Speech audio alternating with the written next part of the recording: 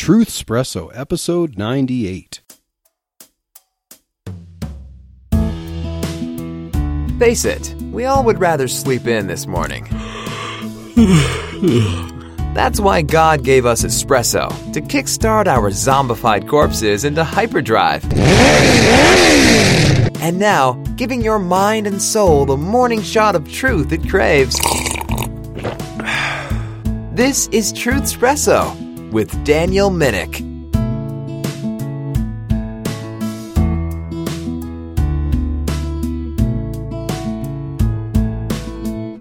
Well, hey there, this is Daniel Minnick, your host for Truth Espresso. Welcome to another exciting episode. We've got some really good stuff to look at, and I would like to welcome back my wife, Chelsea, because I know that the episodes of Truth Espresso, as I've been looking at the analytics for the podcast, a lot of the episodes that I have with my wife, Chelsea, seem to be the ones that are the most popular. And so, Chelsea, welcome back to Truth Espresso. Thank you, babe. It's good to be back. So, what we want to talk about this episode is what is called critical race theory. And so, Chelsea, ready to dive into a hot button topic here? Oh, yeah. So, first, what I would like to do is to look at a few articles talking about critical race theory and how much of an impact it's making on education and how some people are concerned about it. And first, after looking at the concern over this idea of critical race theory, then we're going to dive in and see just exactly what this is, where it comes from, what are the goals, and what are the concerns that Christians should have for critical race theory.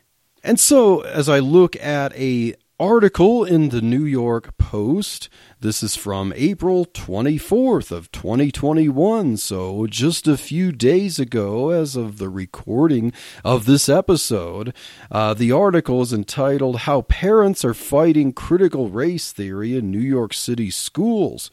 So, a businessman, Harvey Goldman, had his 9-year-old daughter attending Heschel School in Manhattan in 2020. This was a private school, and Mr. Goldman was overwhelmed about how much his 9-year-old daughter was getting fed a steady diet of critical race theory in the 4th grade. He decided he had had enough of this and wrote a letter to the school. He said, quote, "First and foremost, neither I nor my child have white privilege, nor do we need to apologize for it. Suggesting I do is insulting. Suggesting to my 9-year-old child she does is child abuse, not education," unquote. The school replied that if he didn't like what his daughter was being taught, he should withdraw her. He, in fact, did that, and they moved to Florida. Another article from fairforall.org entitled Help Gabrielle and William Clark. This is the Foundation Against Intolerance and Racism, which fights against critical race theory. According to this article, William Clark is a mixed ethnicity high school student who lives with his widowed mother. All seniors had to take a 2-semester class called Sociology of Change. This class is basically a front to enforce critical race theory. It treated William as part of the privileged class and demanded that he specify things about himself, such as race, gender, religion, and orientation, and explain what was wrong about them. He had to demonstrate how he intended to dismantle any ideas he had that would generally reflect Western ethics. In other words, whiteness, bad. Male, bad. Affection for the opposite biological gender, bad. The class demanded William identify himself as among the privileged and as part of the oppressor class. Now, someone who was of mixed ethnicity and living with his widowed mother, you'd think that that wasn't someone who was privileged and an oppressor. William refused, and his mother refused to subject him to such unreasonable demands. In response, the teacher failed him. They then sued the school for denying William his First Amendment right of freedom of speech and his Fourth Amendment right of protecting against unwarranted searches and seizures by forcing him to reveal private information and incriminate himself by requiring him to change his beliefs. So whatever this critical race theory it is, it seems to be infiltrating education and demanding that people look at who they are and evaluate it and change to some new ideology. Now, Chelsea, even you have encountered critical race theory, the idea that you have to look at race as an object of concern and look at certain goals and objectives. You've encountered this in the medical field, and it seems to be infiltrating all areas of healthcare. You experienced this yourself. Do you have anything you can share about this and how critical race theory is infiltrating healthcare?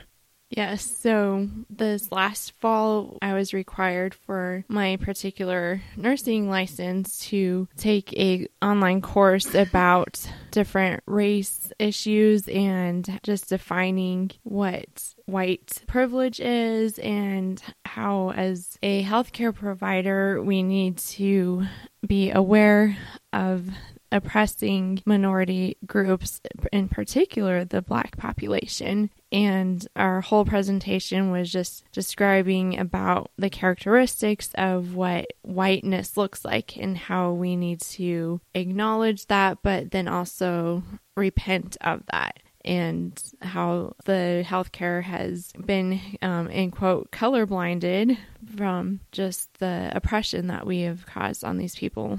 And a very interesting class, and also very discouraging at the same time, because as a healthcare provider, one of our goals is to ensure that every single person, no matter what their skin color, no matter what condition they have, they are treated to get them to feel better, to figure out what is going on. And none of those characteristics actually influence how we treat them.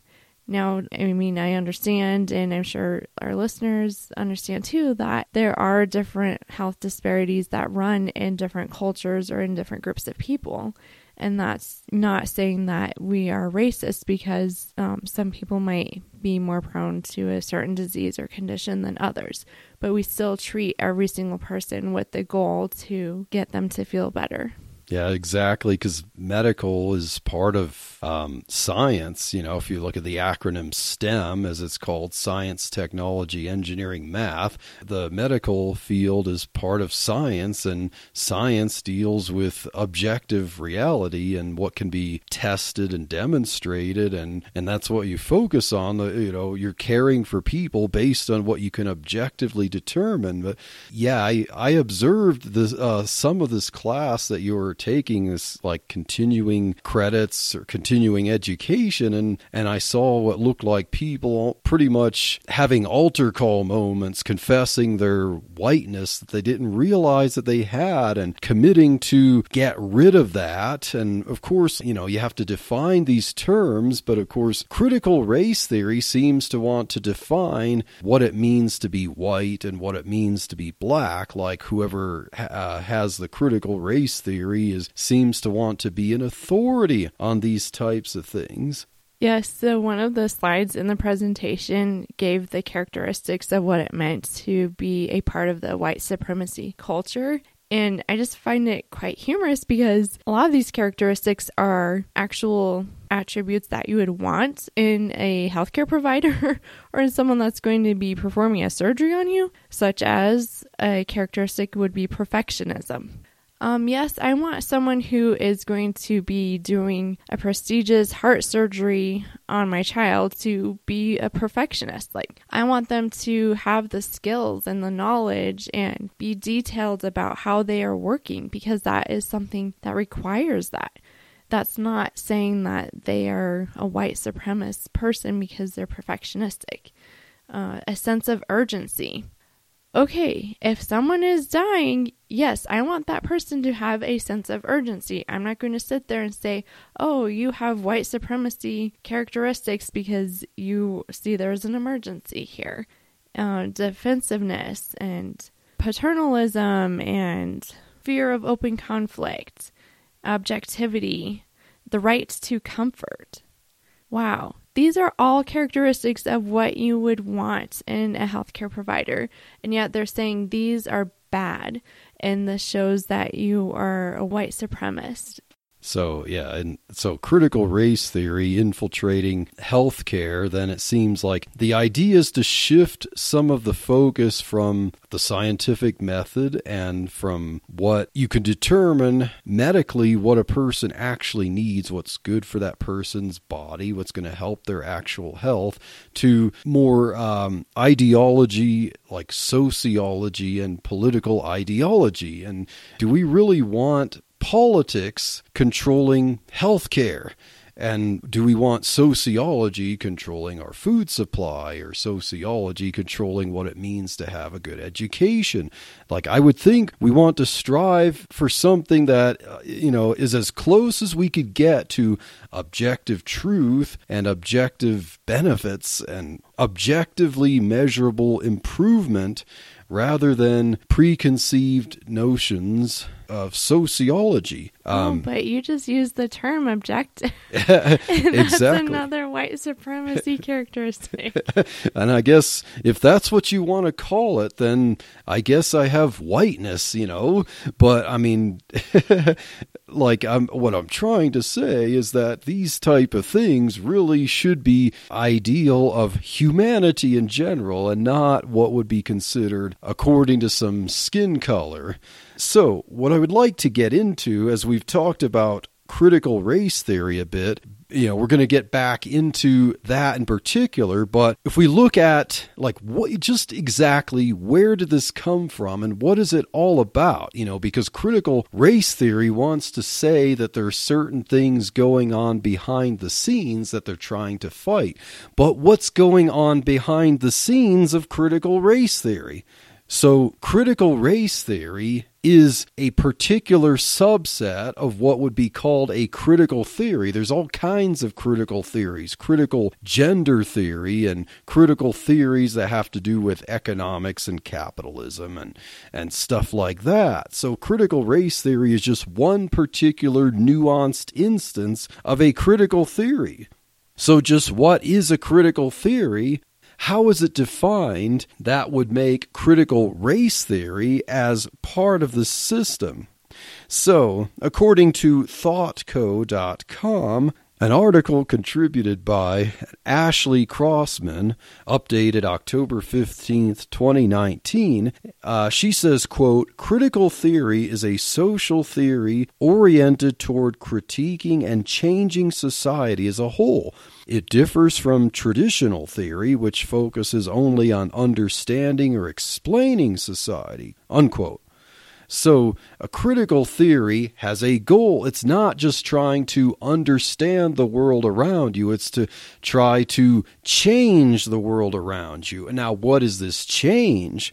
Later on in the article, Crossman says, quote, "Critical theory as it is known today can be traced to Marx's critiques of the economy and society," unquote. So, according to Ashley Crossman, critical theory comes from Marxism, Karl Marx.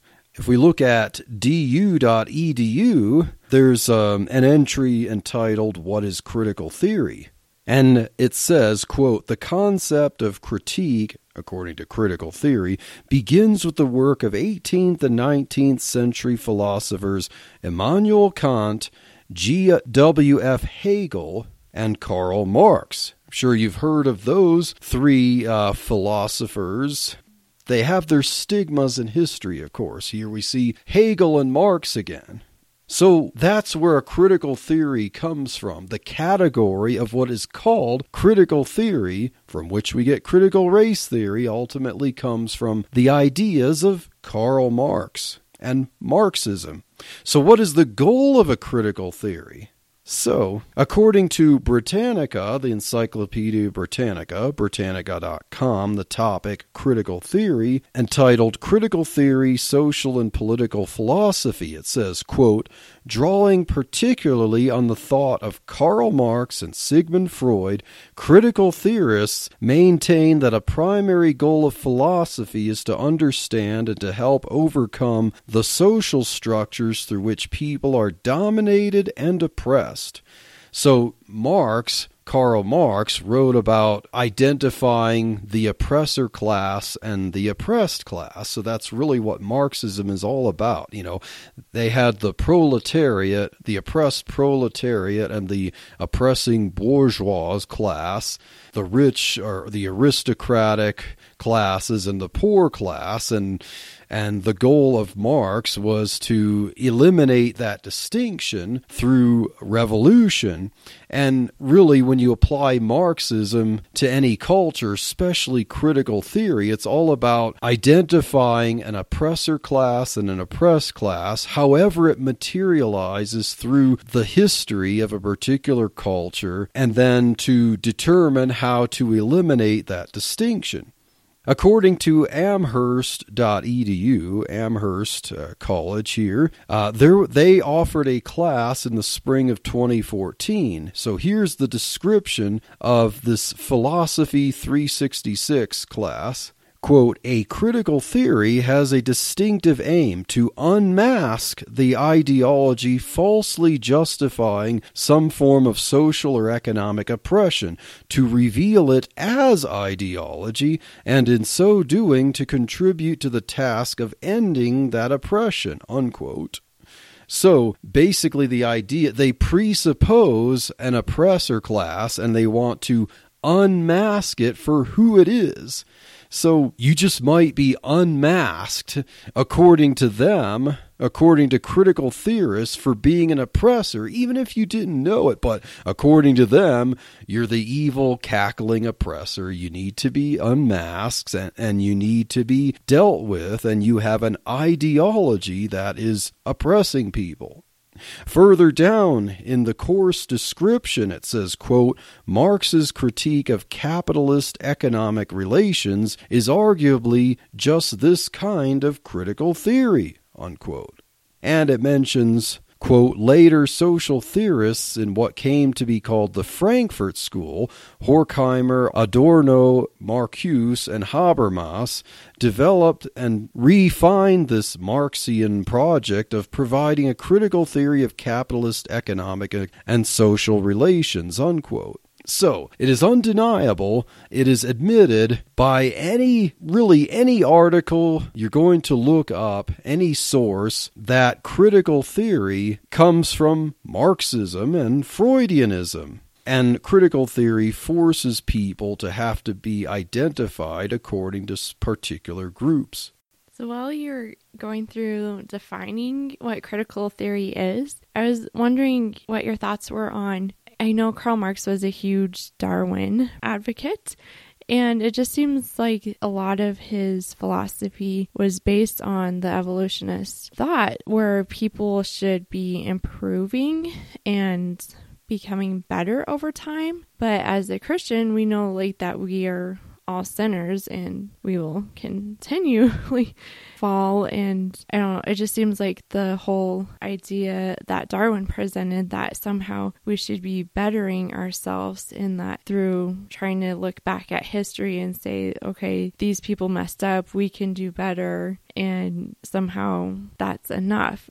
It just seems like I was just picturing the whole Darwin basis while you were talking about critical theory, and wondered if you had any thoughts about that, if you think that kind of influences how they perceive people as being able to progressively improve over time. Yeah, definitely. Karl Marx, admittedly, if you research him, he was an anti-Christian. He was an anti-theist. He was someone who wanted to get rid of the idea of God and get rid of the influence of Christianity, because he felt that Christianity opposed his ideas of shaping society and implementing a communism, getting rid of the distinctions of classes of people. people, and that the world can only improve as you eliminate, the idea that some people are much more successful than others, or because some people's success and continuing success somehow is oppressing other people. It's kind of like the whole world, the economy is just a fixed zero-sum game, and so if some people have more than others, they're robbing from the output of other people to enrich themselves. Now, there's no doubt that there are people who do that, but the way Marx would look at that is that if you have wealth, somehow it must be, by definition, because you've robbed from other people underhandedly. And he was definitely a Darwinist, and he believed in evolution and was an atheist, and as critical theory also works in the sociology of Sigmund Freud, the psychologist or psychiatrist, Freud was definitely not a Christian either. And so it's like you have the psychology of Freud and the sociology of Marx combined together to make an extremely anti-Christian, atheistic philosophy of how to improve the world for ugly bags of mostly water. And so just to think about how we've seen critical race theory and the ideas of how to reconcile the so-called races infiltrating churches in the last few years, Christians really need to take notice and realize just how much of this comes from Marxism and Freudianism, not from the Bible. And if the Bible is our standard of what is true, we look to that, not sociology and psychology, for truth and how we as Christians in the body of Christ are to relate to each other. I'll give a plug in right quick for a great book that I remember reading in high school that talked about a lot of these men that we're mentioning right now. It's called 7 Men Who Rule the World from the Grave. And it talks about Karl Marx and Charles Darwin, and I'm pretty sure Freud was in there as well. But just really how these people that are no longer here have really influenced how we think and how we influence our children and how we pretty much live our lives now. And it's kind of scary that these people have more influence over our culture than who should have influence over our culture, and that's Jesus Christ, because he is our source of what's right and wrong and our source of truth. And just a great book if anyone's interested in finding a book for middle, high school level. Definitely. That's a great reference there, sweetheart. And now I want to look at how critical race theory is applied to our country, the United States here. So in 2019, the New York Times started what they call the 1619 Project. And this is the idea that the United States as an entity wasn't founded in 1776 with the Declaration of Independence, or say 1787 with the first Constitutional Convention, with the great documents that expressed that everyone's created equal and they have their rights from the Creator, and or formulating those rights, such as the Bill of Rights, which says nothing about race and whatnot. These were the greatest experiment in liberty, but according to the 1619 Project, the United States was founded in 1619. Why would that be? Well, according to the New York Times, in their 1619 Project, quote, in August of 1619, a ship appeared on this horizon near Point Comfort, a coastal port in the English colony of Virginia. It carried more than 20 enslaved Africans who were sold to the colonists. No aspect of the country that would be formed here has been untouched by the years of slavery that followed. In the 400th anniversary of this fateful moment, it is finally time to tell our story truthfully, unquote. Now, I'm sure we would agree that that moment to which they refer was not a good, shining moment in history. we don't like the idea that slaves were carted on ships, that England sold slaves to the colonies and stuff. But really, is that how we're supposed to define what it means to be America or the United States? So we're supposed to think of and define the United States through this lens, according to the New York Times, but forget all the inroads into creating freedom and wealth in the United States despite some of this history. Forget the battles against slavery, even from many of the founding fathers, even when the practice was normal. Forget abolitionists like William Lloyd Garrison and Lysander Spooner, who fought to end slavery in the United States. Forget that the United States became such a beacon of freedom and wealth that people from many different countries moved there for freedom and to help their families live the American dream. Despite all the comparative problems between ethnicities, let's look at some statistics here. The median annual income measured in U.S. dollars for African Americans right now is about $42,000 per year and rising, according to the Brookings Institute. While if you look at world data, the median annual household income for most African countries is about $1,000 to $3,000 a year if measured in U.S. dollars. And so I don't want to demean African countries there, obviously. What I'm trying to say is that even for all the problems that African Americans can admittedly face in the United States, if you compare their median annual household income to the median annual household income in African countries, there's no comparison there. And so that brings us to Black Lives Matter. Now, Chelsea, I believe Black Lives Matter. Do you believe Black Lives Matter? Yes.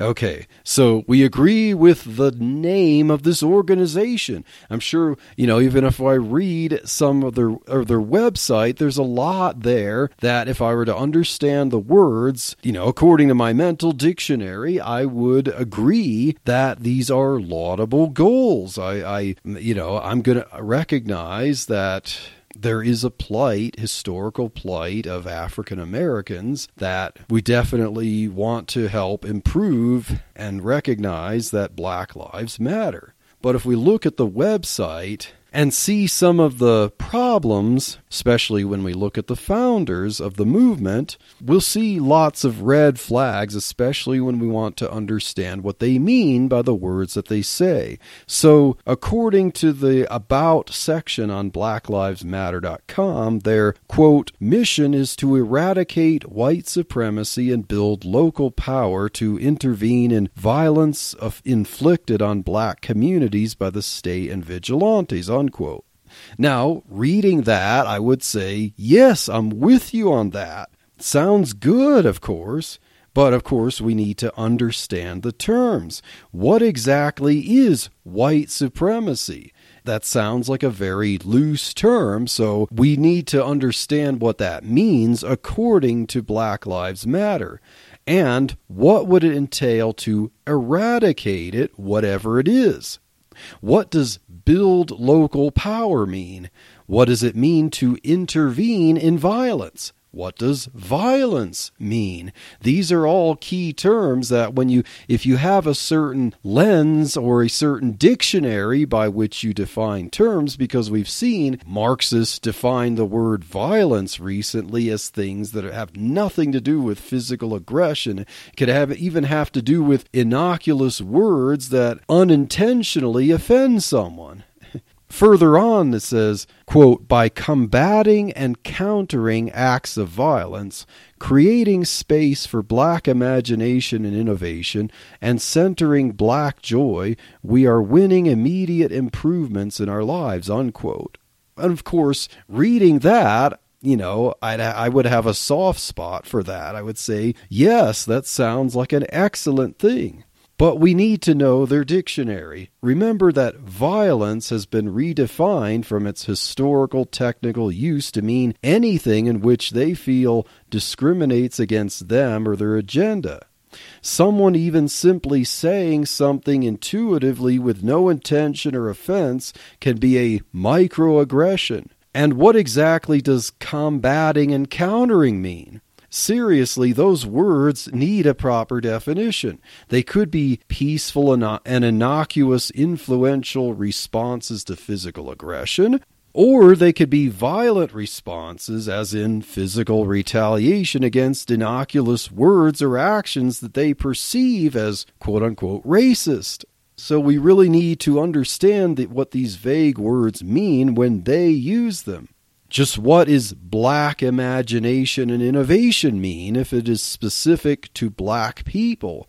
If you listen to episode 66 of Truthspresso, where I interviewed Jamal Bandy on what was called critical race theory or Christ, Jamal asked the question, who gets to define what it means to be black? That's a very good question, because if we want to promote black imagination and innovation, doesn't that mean there's some kind of central authority that defines what that means, what it means to be black? Perhaps some black people might object to how people define this.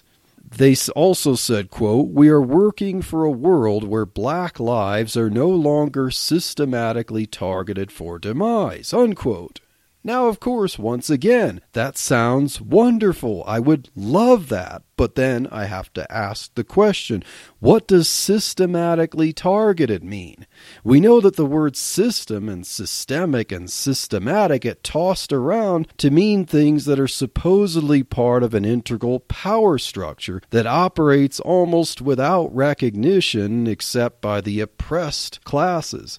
Really, any time any black person gets killed, as tragic and heartbreaking as that is, groups like BLM, Black Lives Matter, rise to the occasion and riot and loot and protest. Even before all the facts of the matter are known. Anytime any black person is killed, BLM will argue that it's a result of systemic racism.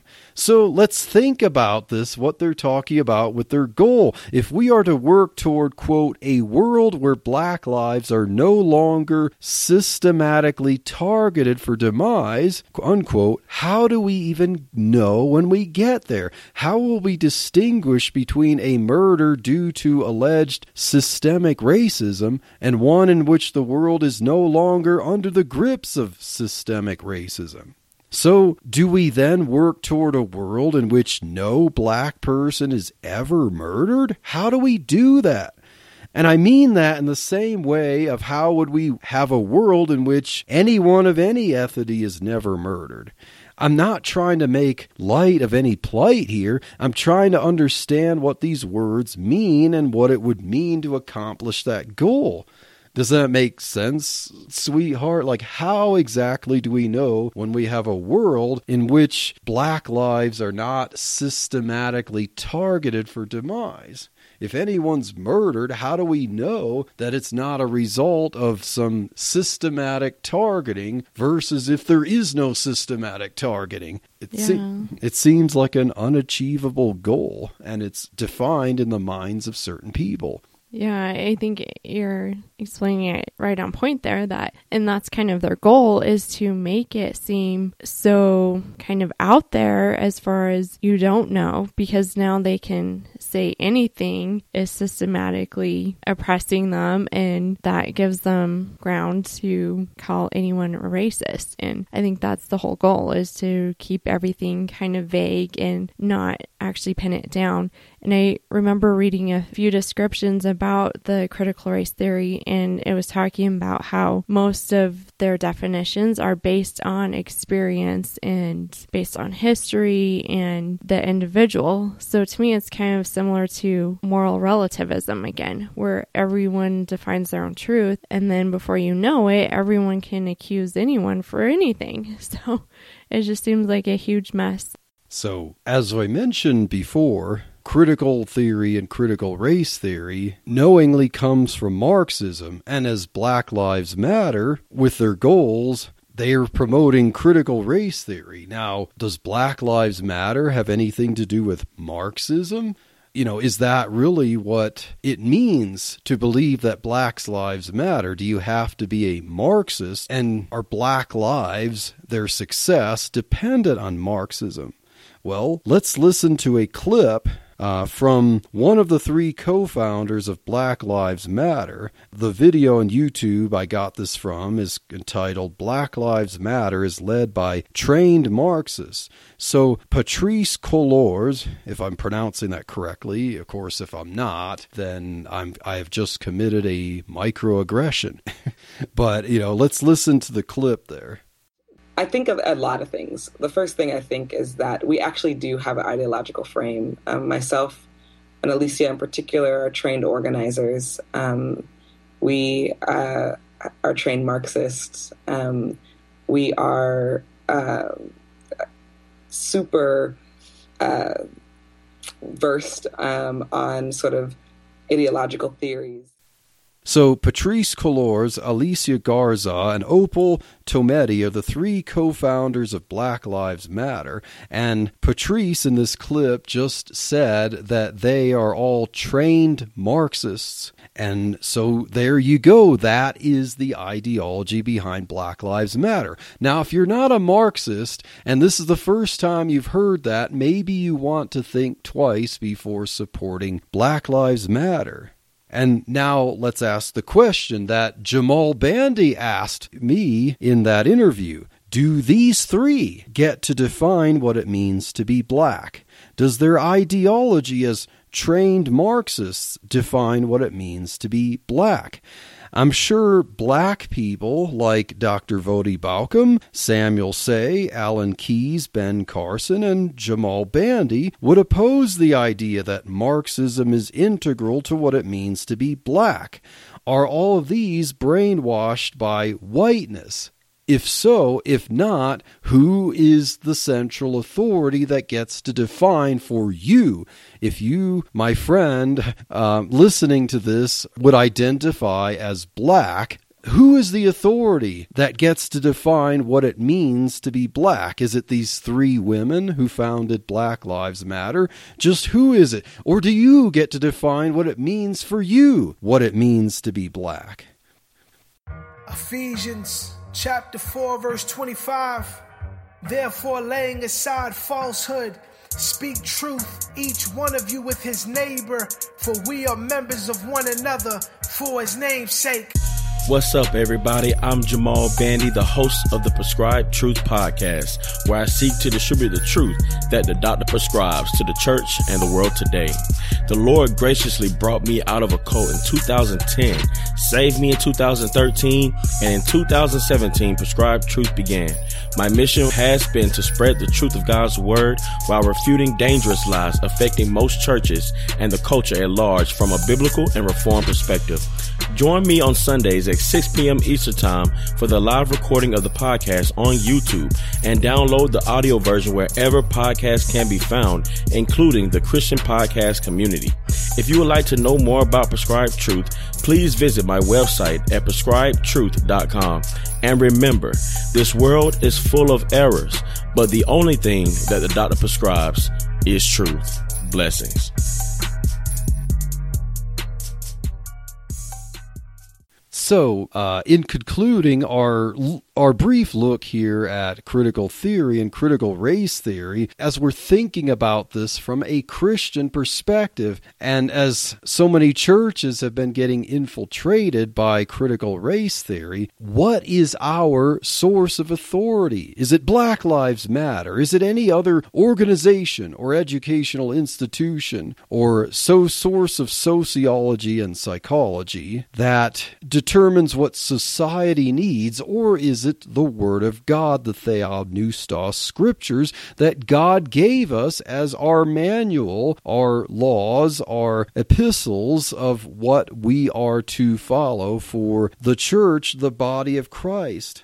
It seems that Paul's message is that we are not identified by the past. unlike, say, the 1619 Project or critical race theory that has us look at the past to determine the present and then define and shape the future by getting rid of the past and changing the future. But Paul does not define Christianity, he does not define himself or us by our past, but by our identity in Christ. In Philippians 3, verses 7 through 10, the Apostle Paul says, "But what things were gained to me, those I counted loss for Christ.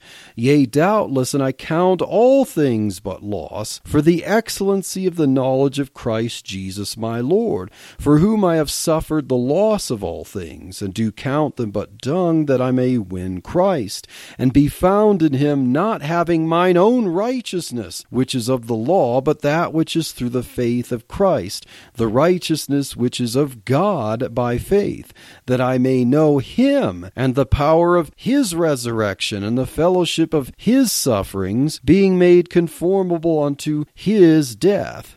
So the Apostle Paul defines what it means to be a Christian is to attain unto the identity of Christ, to identify with the death, burial, resurrection of Christ. That's what unifies us. And whatever went on our past, whether we think that it was gain or loss, what we pursue, we get rid of that, not in the way that the critical race theorists want to tear down statues and get rid of anything good and only focus on the bad, and that's their way of reconciling. What Paul says is, it doesn't matter as far as our identity, because our identity is found in Jesus Christ. Yes, I think it's interesting how the critical race theory wants to focus so much on history and the past. And we see so many times in Scripture that God says he doesn't even remember our past or our sins. He remembers them no more. Because we just need to keep going forward. We need to recognize that, yes, we're sinners, even looking at the past in history and recognizing, yes, there was pain, there was suffering from the sin of racism. But this is something that we learn from. We recognize it as sin, and we change our thoughts and actions into the future. We don't just keep focusing on the back and looking at what we can get rid of. We keep moving forward and trying to love our neighbors and respect each person. Yes, definitely. So we are going to see what Paul continued to say in Philippians chapter 3, verse 13. He says, "Forgetting those things which are behind, and reaching forth unto those things which are before, I press toward the mark for the prize of" racial reconciliation? No, the high calling of God in Christ Jesus. "Let us therefore, as many as be perfect or complete, be thus minded. And if in anything ye be otherwise minded, God shall reveal even this unto you." So there's the idea of having a unity of mind regardless of who you are. In verse 17, he says, "Brethren, be followers together of me, and mark them which walk so as you have us for an example. For many walk, of whom I have told you often, and now tell you even weeping, that they are the enemies of the cross of Christ, whose end is destruction, whose God is their belly, whose glory is in their shame, who mind earthly things." So if you're minding earthly things like the color of your skin or your past and trying to identify yourself by your ethnicity, now God created, as Voddie Baucham pointed out, God created people to have different ethnicities. Now we shouldn't ignore those. We should glory in how God has made us distinctly.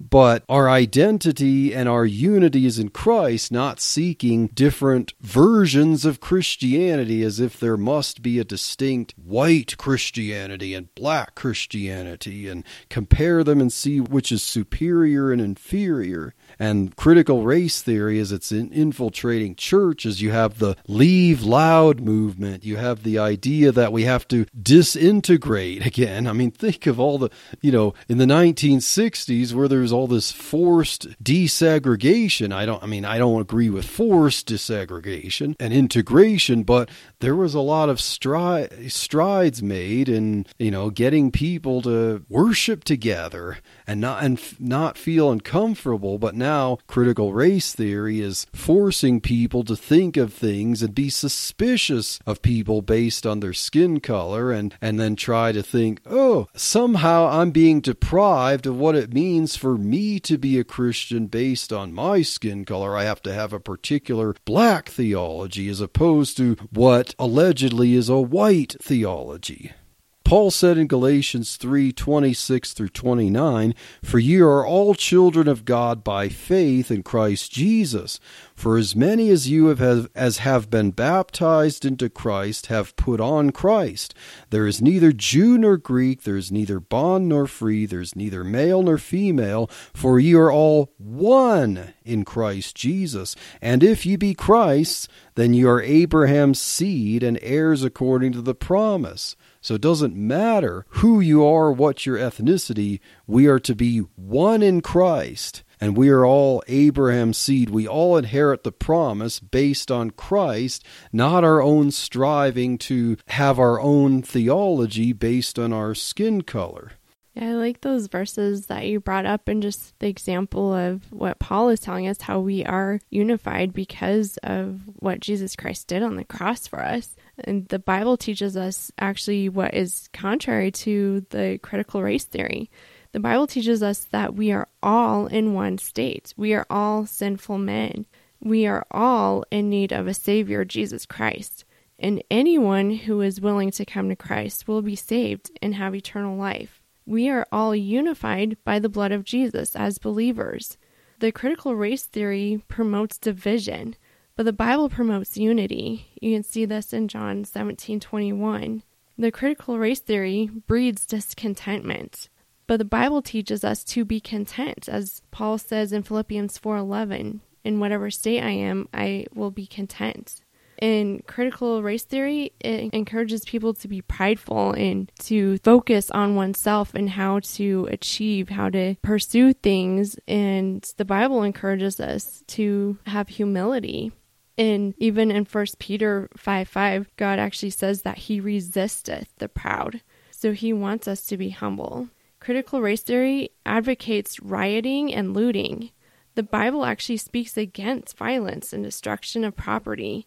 You can see this in multiple places in Proverbs and the Gospels, even in the Ten Commandments. It tells us not to shed innocent blood, not to steal, not to covet our neighbor's belongings. So there are a lot of principles throughout the Bible that speak against this. Critical race theory is self-seeking, but the Bible tells us to bear one another's burdens. In Galatians 6:2, we see that Paul wants us to, as Christians, to bear one another's burdens. And critical race theory totally goes against that. And I think that as Christians, we definitely need to be leery of accepting this theory into our belief system. And like you mentioned earlier, Sweetie, about how on the surface, this sounds really nice. It sounds great to be advocating for people that could be oppressed or people that are being treated illy. We do want to stop that.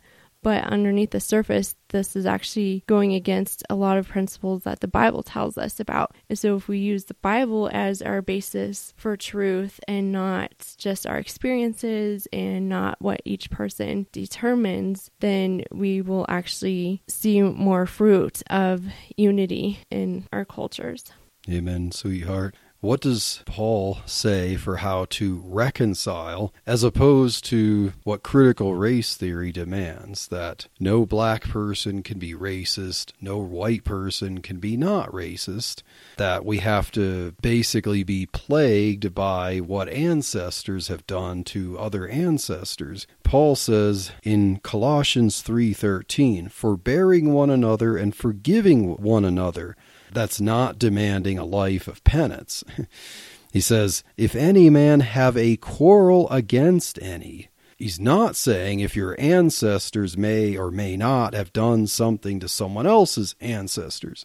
So if any man have a quarrel against any, even as Christ forgave you, so also do ye.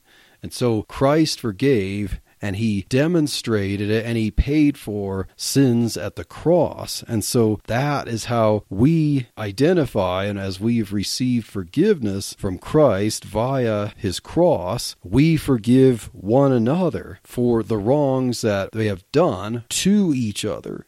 And Paul says in verses 14 through 15, and above all these things put on charity, which is the bond of perfectness. Put on love, which is the bond of completeness. And let the peace of God, rule in your hearts, to which also you are called in one body. Not a black body and a white body and a Chinese body, although in different countries you'll have different representatives of ethnicities, and you're likely going to have mostly or all Chinese in China. You know what I'm talking about, different churches there that are largely certain ethnicities, but that doesn't mean that we intentionally do that and that we don't share the faith that other ethnicities represent. As we visit churches in other countries, some of the cultural adiaphora, things that are not contrary to God's law, all the nuances of culture are, there's differences of practice there, but we share the same faith as being called in one body, as Paul says. So, which you are called in one body, and be ye thankful. And so that's the idea. We are all to be thankful for what Christ has done for us. We all find our forgiveness in the one person of Christ, and Christ is not defined according to any particular ethnicity, nor does that matter for us. Christ, yes, he was a Jew. That doesn't mean I, as a white person, don't get forgiveness because I'm not a Jew, or that Jesus has to be a black person for black people. It doesn't matter. That's the whole point. It doesn't matter what his ethnicity was, because what he accomplished, as John 3:16 says, for God so loved the world that he gave his only begotten Son, that whosoever believeth in him should not perish. There's no ethnicity there. It's for the whole world, and that's how Christianity, unlike the philosophies and sociologies and psychologies of the world that's always trying to pit people against each other, how do we reconcile that? It's in Christ Jesus. It's in the common identity of Christ. And as Christians and as churches, we need to fight against this critical race theory that is dividing people and making friends into enemies, because our identity is in Christ. And when we can all identify ourselves, not according to looking for how to glory in the flesh, we look to glory in Christ, and that brings healing, that brings reconciliation. Everything, as Paul says, becomes dung that we may win Christ. So this might be kind of a weird thought, but I was thinking that it's actually really amazing that it was Jesus' blood that was spilled for us on the cross and covered our sins, because I'm just thinking like biologically. Okay, blood is what, contains like all the DNA and like cells and stuff that would cover all the different races. And it wasn't his skin that was sacrificed, and because then that would just be like just his skin. I don't know. That's kind of a weird thought, but I was just thinking, okay, that's really cool that it was his blood, because that would cover all instead of just skin. So my weird thought for the evening. Yeah, that is a really interesting thought, babe.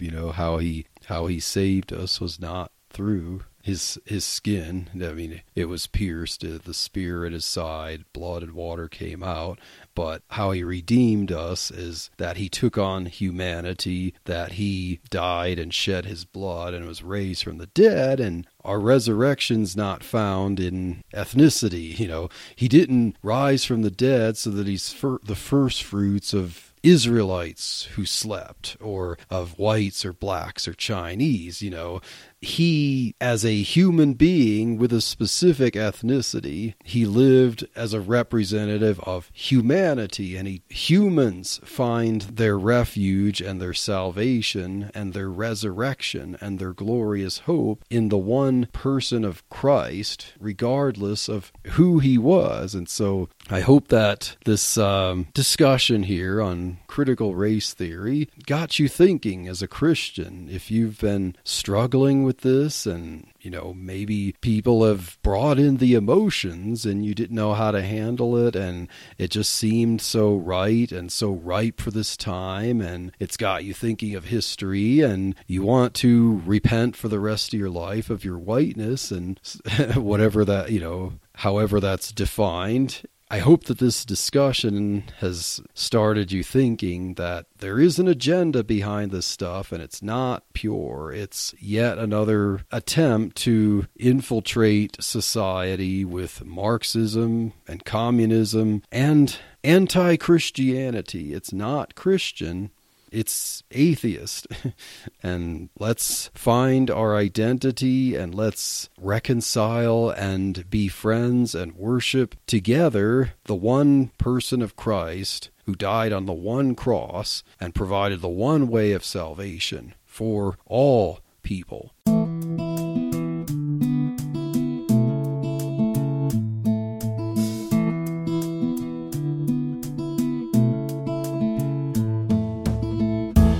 Thank you for waking up with Truthspresso.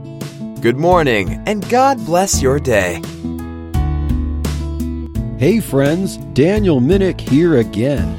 If you liked waking up to this episode of Truthspresso, I would really appreciate it if you would rate it on Apple Podcasts, Stitcher, or whatever application you use to listen to Truthspresso.